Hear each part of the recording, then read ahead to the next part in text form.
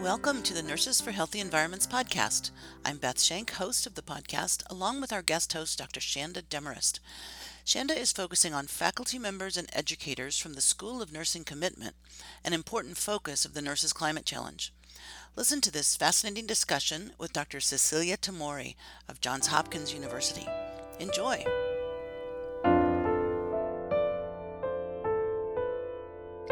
Hello, everyone. Shanda Demarest here. Thanks for tuning in today. I'm excited to share this conversation with Dr. Cecilia Tamori. She's an associate professor and director of global public health and community health at Johns Hopkins School of Nursing. She's actually an anthropologist by background, and she does a lot of work at the intersection of health, illness, health inequities, and specifically sociocultural drivers in the realm of breastfeeding, actually, infant sleep and maternal child health more broadly. And she does a lot of work at this intersection of nursing and climate change within that context. But our conversation went way deeper. She's actually originally from Budapest, Hungary, and she grew up during the Soviet era occupation. She talks a little bit about the culture of unquestioning during that time. We get into colonialism's influence on markets and power relations and like what's considered normal, specifically with this population of infants and what that means for human health and how we take care of babies and children. She tells me a little bit about her journey from being an anthropological scholar focused on maternal child health and having her eyes opened to the commercialization of infant feeding formula. And she shared about these age-old tactics of financial exploitation that were being used in the formula industry and was also being used in the fossil fuel industry. So that was her entree into climate change. And she realized that the climate crisis has been in part fueled by these same tactics that she was researching in the infant feeding industry. And her area of anthropological reproduction and infant formula has not only an interconnection with climate in terms of those tactics used by markets and power to generate profits mainly, but that climate change also disproportionately impacts this population. So she shared her passion with me for shedding light on these injustices, but also for preparing her students to do the same thing. And that for her brings to bear the biggest question of like, how can we inspire and how can we act? How can we inspire future generations to act? We spent some time with new concepts to me, actually. Super cool. I learned about agnotology, commercial determinants of health, and corporate capture of health professionals. So, again, thanks for spending some time with me today. I hope you enjoy our conversation as much as I did. So, hey, hello, Dr. Cecilia Tamori. Thanks for joining me today. Thank you for having me.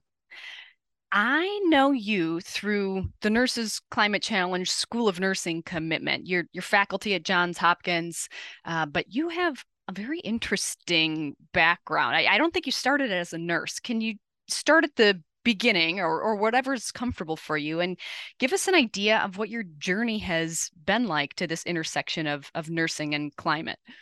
Sure. So I am Hungarian. I grew up in Hungary, still under the Soviet occupation.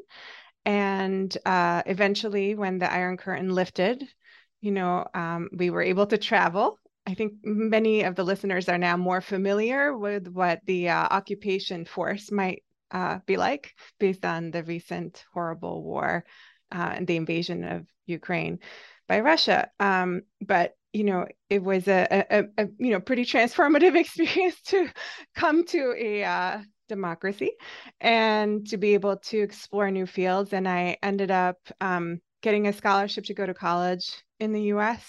And then after some time figuring out that maybe I should pursue anthropology, which, it did not exist in that form in Hungary, because it involves things like asking critical questions and power relations, right? Those are not things that were really permitted, obviously, during the occupation. So I ended up becoming an anthropologist, and then eventually doing a postdoctoral fellowship in public health at the right next door to my current position at the Bloomberg School of Public Health at Hopkins. And then I was faculty there for a while. And then after some more positions, I ended up taking this current role. And so I'm very interdisciplinary, and I'm not a nurse, but I have worked alongside nurses throughout my career and always appreciated the insight that nurses had and have. And so it's really an honor and a privilege to work at the Johns Hopkins School of Nursing and to be able to, teach a new generation of nurses and to work alongside colleagues. So it's really, it's been a wonderful experience. And so in this current role, I get to do a whole series of different kinds of initiatives. And one of them is that I serve as the director of global public health and community health. And one of the efforts that we have within that, really in that set of initiatives, is to look at our curricula and to really look at where we need to be in the future. And of course, planetary health and climate change are right at the top of that list. And so I was very excited to be able to, be a point person for the Nurses Climate Challenge and to incorporate the Nurses Climate Challenge into my own courses as well. Well, we consider you an honorary nurse. Thank you. Yeah. I appreciate that. Oh, man. So I love that about you. I find it really intriguing that you started along the anthropological route coming from Hungary. Yeah, so it's not very common. Super fascinating. So tell me a little bit about how you landed in that anthropology space. I'm curious about sort of what informed that. What populations were you interested in? Is there a certain period that originally got you going down that path? I think it was partly the fact that I didn't really know what disciplines were possible. So, when you grow up in a regime where you cannot question things, the social sciences they're not particularly developed, they were just not something that we could really think about. So when I ultimately I went to Swarthmore College for my undergraduate degree, and there were all these new disciplines that I knew very little about. So even then, I actually didn't study anthropology in an undergraduate my undergraduate experience. So I was actually a biology and education major. So I always had a passion for teaching, so that I knew, and I really enjoy biology. I still really do, but didn't really know that much about how these different pieces, the science and the social scientific interests that I had, fit together.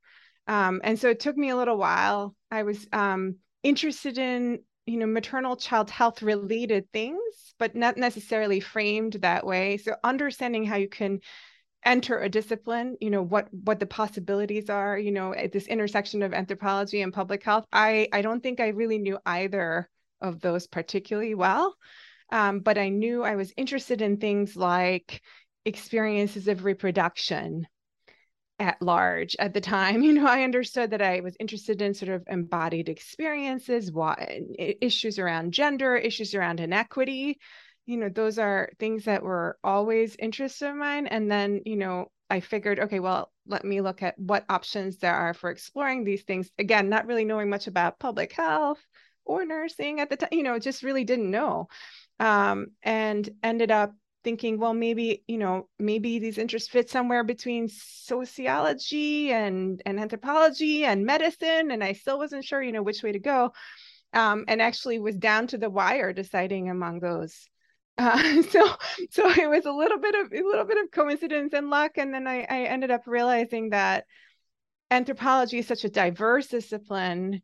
It has sociocultural anthropology, biological anthropology that deals with evolution, linguistic anthropology that deals with languages, archaeological anthropology, which I did understand was about archaeology, at least that was 1 out of 4, but didn't really know much about, the other subfields until I was in them. And then I realized this is actually a pretty good fit.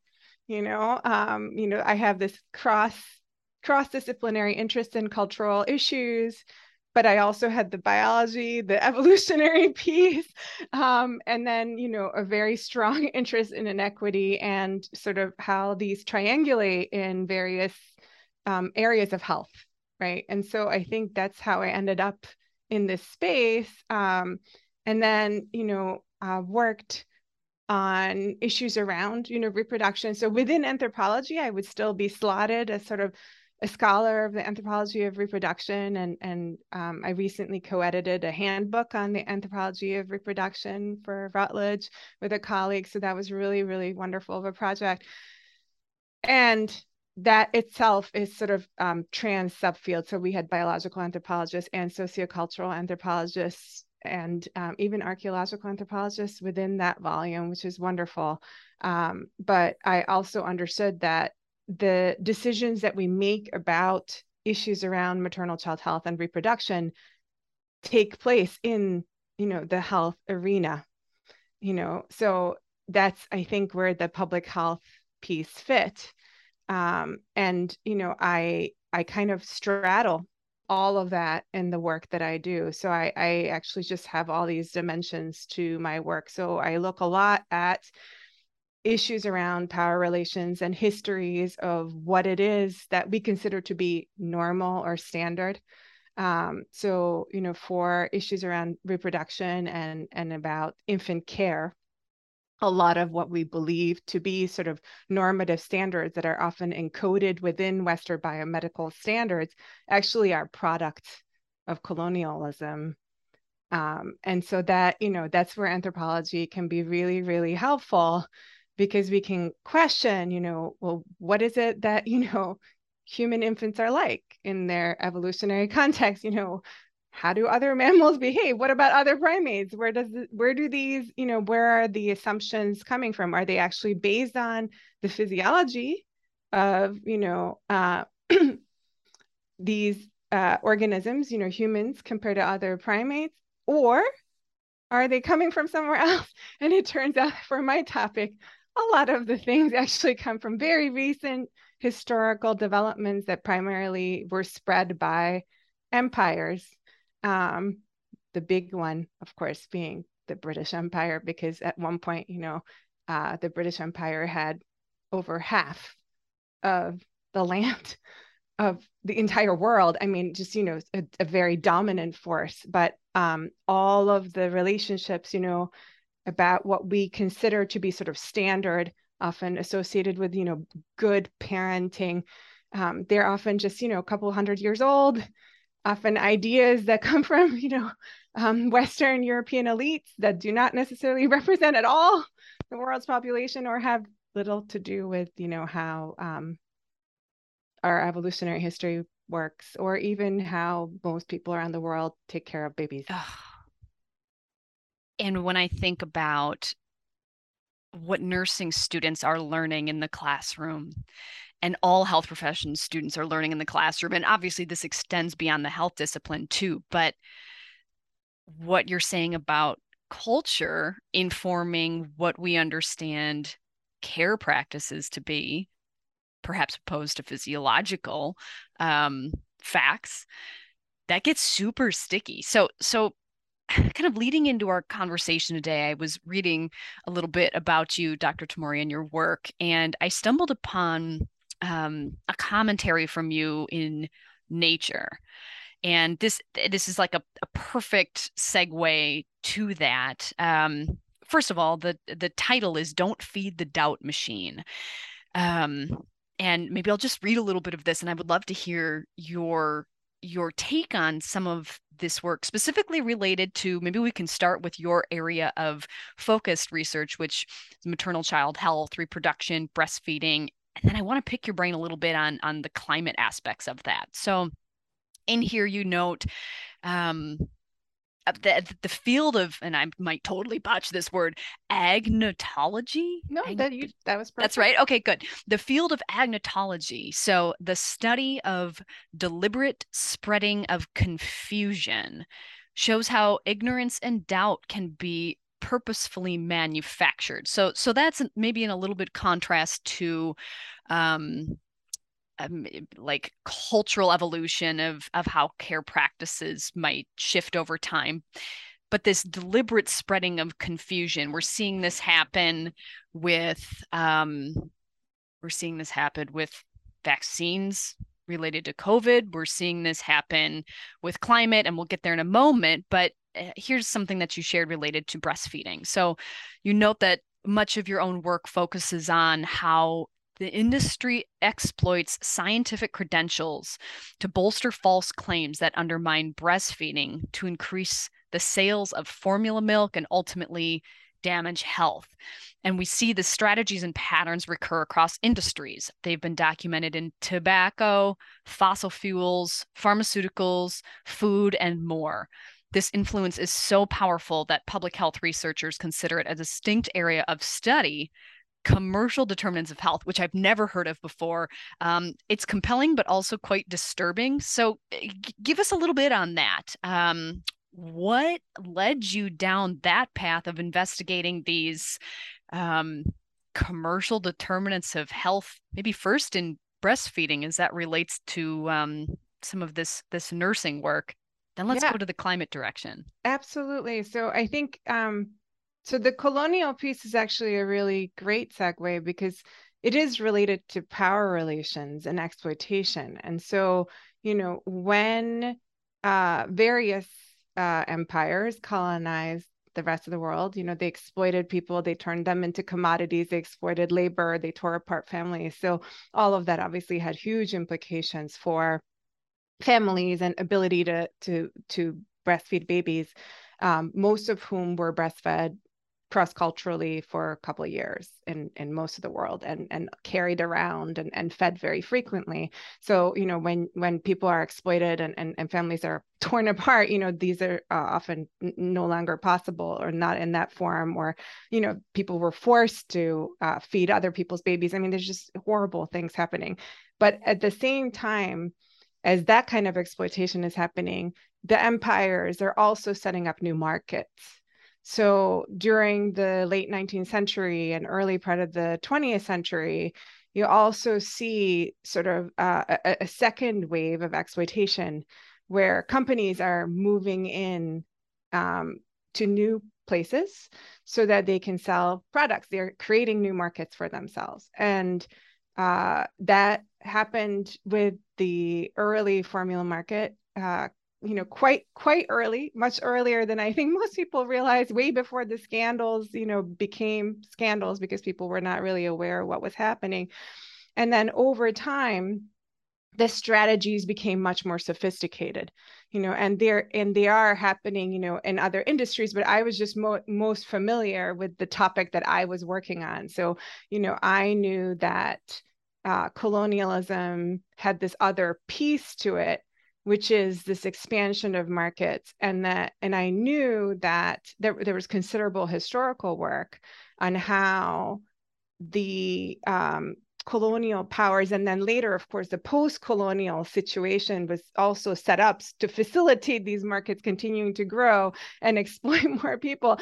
I knew that there was aggressive efforts to expand the use of formula milks all over, what was considered then, the third world, and that this was happening by, what we sort of consider, or what we call, corporate capture of health professionals as one of the key, and scientists as one of the key pivots to doing this. So for example, there were symposia that were funded by industry where they created, whatever the problem was nutritionally was to be solved with their product.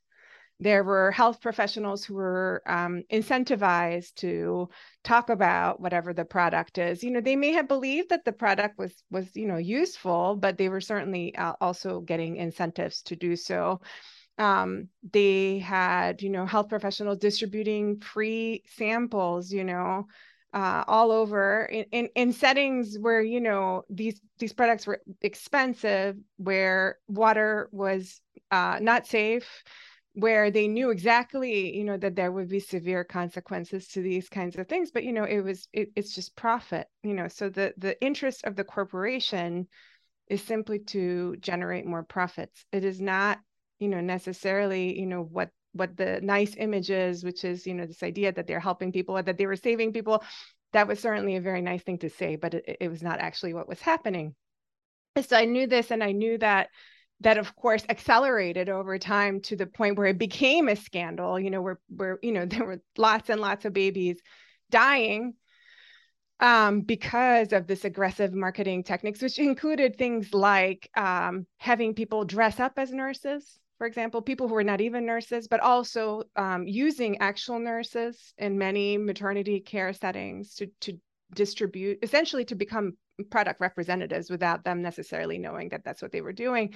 And then people, you know, either using, you know, unsafe water, diluting the product because there was not enough, and then, you know, because they were stopping lactation, and lactation is all about that proximity and the continuous feedback mechanism, you know, then it's difficult to get back to lactation unless you have cultural knowledge about how to get back on. So, you know, so you have all this diarrheal disease, and you have, you know, respiratory illnesses, and you have a lot of deaths. So I knew about this, and I also knew that that never stopped. So I knew that these practices continue in new ways, in new forms.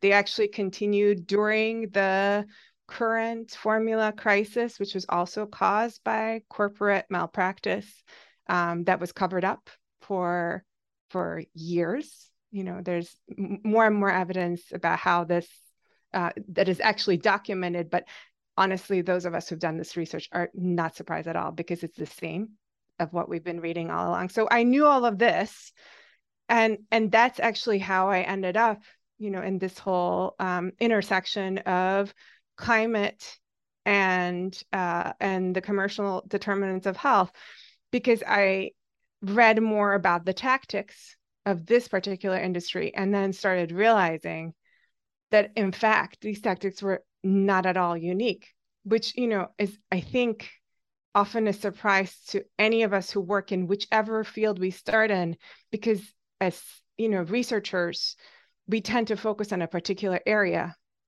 whatever that is. And so we know that area, but we are not experts in everything else. And so unless you are studying these practices specifically, most of us are ill-equipped to move across these kinds of domains. And so once I started reading across the different areas, I realized, wow, you know, there's this entire world where actually these tactics just get repeated over and over and over again. And so I started reading about, you know, the tobacco industry. I started, I'm currently working on a project related to the opioid industry. We have an opioid industry documents archive that's a collaboration between UCSF and Hopkins. And I could go from one meeting to another, from the work that I do on lactation to the work that I do on opioids. And you could sometimes literally plug in the words, just substitute opioids and the formula industry, and you literally see the same tactics. It's shocking. And then, you know, I started working more on, you know, where else these similar tactics have been documented, and you know, the largest area actually is in the climate space. And so learning more about how the industry knew for decades what was going to happen, and the devastating consequences of the use of fossil fuels, and then systematically covered it up.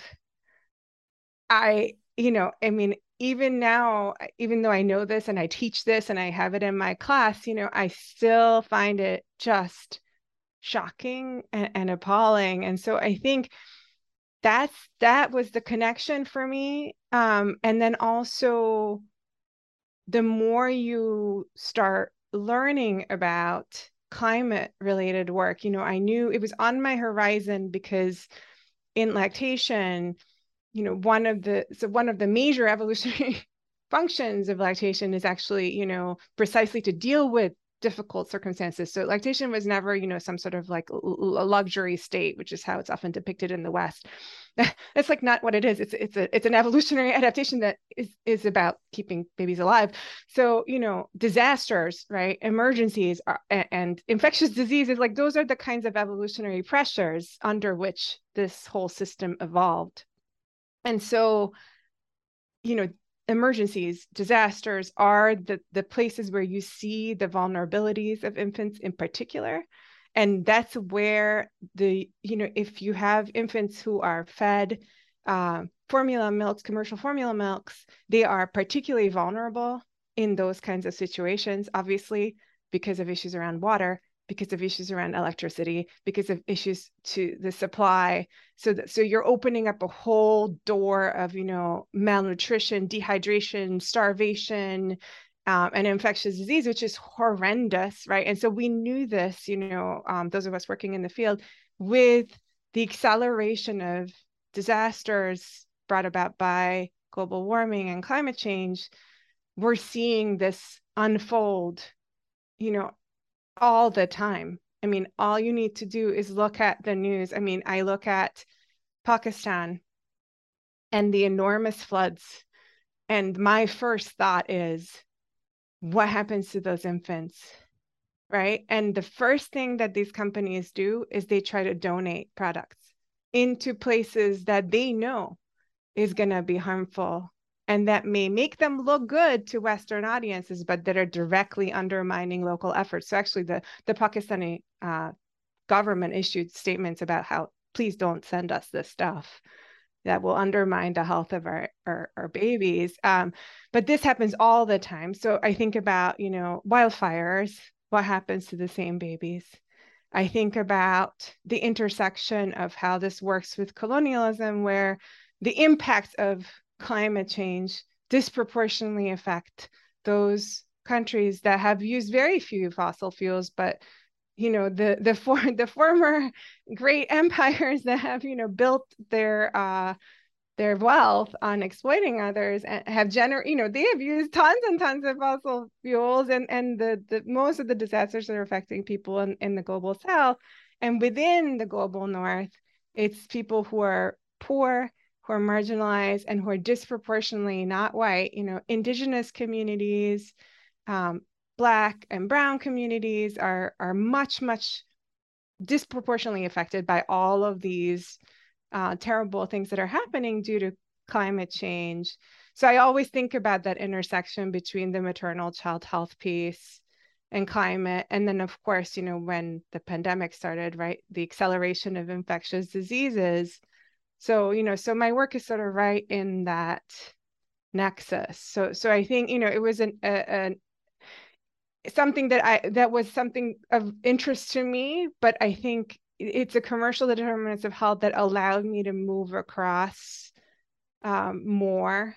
And honestly, it's a very difficult realization, right? Once you make the realization that this is really happening, how to counter especially this very systematic undermining of evidence that we really know that can be really harmful for people. It's a difficult journey.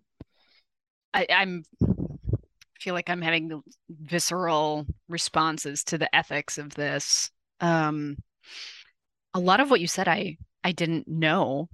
I think about the fossil fuel industry and its exploitation of just all of us. And specifically what you said about, swapping out language with the commercial determinants of health. I'm also thinking about how climate changes and, will exacerbate, yes, the breastfeeding inequities, also the opioid crisis, also maybe there's some intersection there with tobacco, like just how complex the impacts are from climate change. And that's just one angle.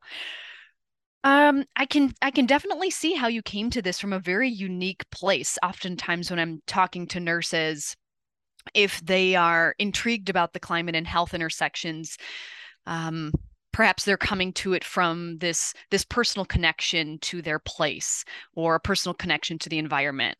On the other end of the spectrum, oftentimes we'll meet nurses and health professionals who are caring for patients and clients and communities who are experiencing these health impacts, and perhaps they're seeing greater instances of COPD or asthma exacerbations from air pollution, or think about some of the folks caring for the patients in Jackson, Mississippi, within our own nation, related to some of the flooding, and having their eyes opened from the health angles. But hearing you describe this, from the commercial angle with your research background is very fascinating. I'm curious, when you're teaching this stuff, when you're having these conversations in your classrooms, like how far down this path are you going with your nursing and public health students? You laying it out on all out on the table? Like, what do some of your courses look like?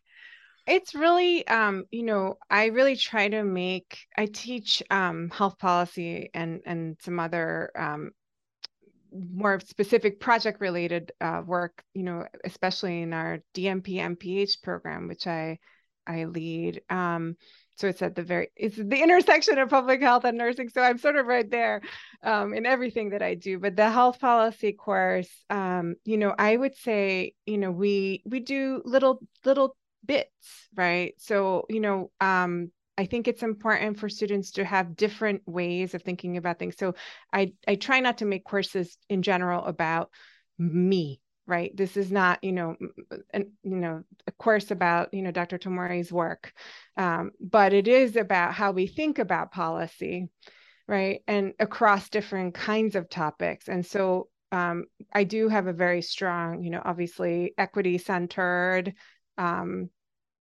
framing throughout the course. And then I provide different little windows, mini windows into different kind of topics that people then can choose to explore further in various assignments, like in their health policy briefs or in their individual health policy dialogues, some of which I think you saw on Twitter.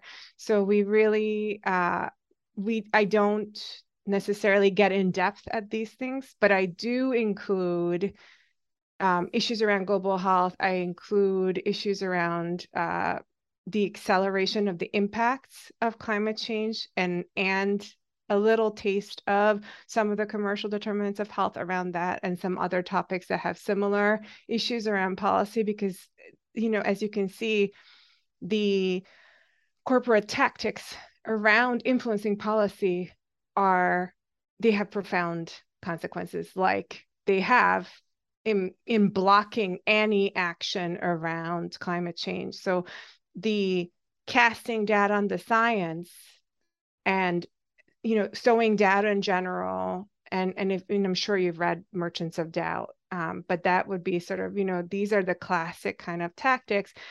They were extremely effective, and they really have an impact on, policy priorities and setting that agenda, and of getting any movement. If there's no urgency, people don't realize it's really an actual problem that you can do something about, then you don't have policy action, and then you have this enormous and inequitable impacts.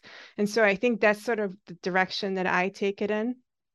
And, and then I really try to make sure that we always integrate the climate piece. So rather than saying, okay, I'm going to just do this topic this week, and that's what we're going to focus on, one of the things that I've changed in my own practice as I've learned more is that everything that we talk about could have a connection to the climate piece. And I think that's where that relationship that you talked about comes in. I came in to this topic through my own, interests and watching the impacts of, on particular people and populations that were marginalized. nurses in my classes are seeing the impacts of climate change in every setting, from acute to community care. Everything they do, they know, they see it. But I think we have not made a concerted effort to draw that out for them. We haven't really highlighted that these are direct drivers of what's happening and that we can do something about this. So I really try to kind of mention it throughout so that when they get to the end, they feel more confident being able to say something about why this is an area that nurses can be, true experts, because they really are. They're experts in this. You give no excuses. That's one of my visions for some of this work, is helping people understand, not only climate, but extrapolate that to planetary health, extrapolate that to just the environment broadly. We're creatures on this planet. Everything we do harkens back to that fact. And there are so many valid, critical disciplines at, environmental researchers and climate scientists that are the ones doing the science at this work. But at the same time, I think it needs to be an aspect of every single discipline, of every single sector. And you are leading that work in the nursing school and in the public health school at Johns Hopkins. So thank you. So perhaps you have a vision for this where you probably have, 50 visions, but Dr. Tamori, I would love to hear from you. What is your hope for the future at this intersection? Which is such an important question. I mean, I think our visions are quite aligned. I'm hoping, my ambition is that every single person, becomes aware of these issues and that they feel empowered to be able to take action, because literally it is an existential issue. It is the existential issue that we all need to participate in. So we need everyone, to be able to participate, to feel that they can participate. People know they just need to be provided a little bit of support so that they can feel that they can, say something important about this. But I think, on a smaller scale, in terms of, what I would like to see is every single person, in all nursing schools, knowing about planetary health and climate change and acting in concert. That is my vision, towards an equitable, advocating and working on more equitable systems so that we can actually live on this planet. That would be the vision. That's a beautiful vision. Well, thank you for walking us through what this work means to you, how you share it with your students and beyond. I'm super grateful for the work you do and for our conversation together today. Thank you so much. Thank you.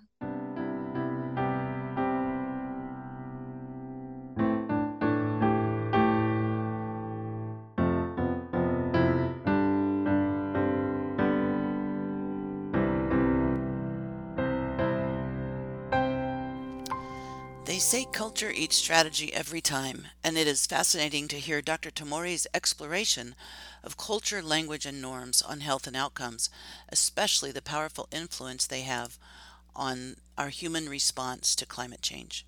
Thank you, Shanda, for the terrific interview, and to Dr. Tamori for sharing your fascinating work.